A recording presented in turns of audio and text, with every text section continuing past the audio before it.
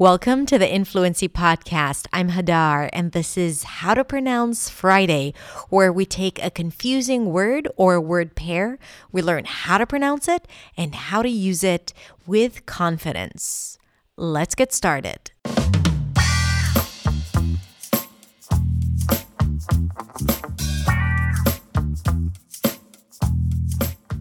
Hey guys, it's Hadar and this is the Accents Way, and today I want to talk about two words that I used to confuse all the time in my 20s, especially when I saw them written down and I had to say them. I used to always say the other word. How great is that when that happens, huh? Anyway, so the words are recipe and receipt. Now, they don't sound the same, but the spelling is kind of similar. And this is why it's confusing. So let's begin with the word recipe. Recipe. Here you begin with an R sound around your lips and then the as in red. Re. Now that's the primary stress, so this syllable is going to be higher in pitch than the rest. Recipe. So it's re, se, schwa, p. A p sound and a high e. Recipe. Recipe. I have this great recipe for vegan chocolate chip cookies. You gotta try it. Recipe. Now, the word receipt has a P in the spelling, but there is no P sound. The P is not pronounced. So we begin with re. Re. It's an R sound and the E as in sit. Re. You can also drop it to a schwa. Re. And the second syllable, which is the primary stress, receipt, is an S, a high E, and a held T at the end. C. Receipt.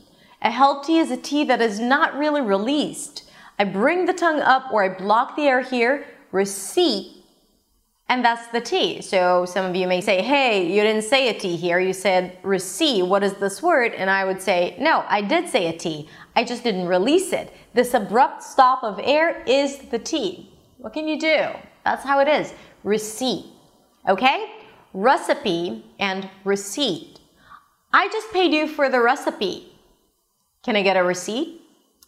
Okay, that's it. Let me know in the comments below if you got these words confused as well, so I won't feel alone. And if not, tell me what are the words that you are still confusing. I'm obsessed with confusing pairs and with the schwa. These are my two passions in life, I think.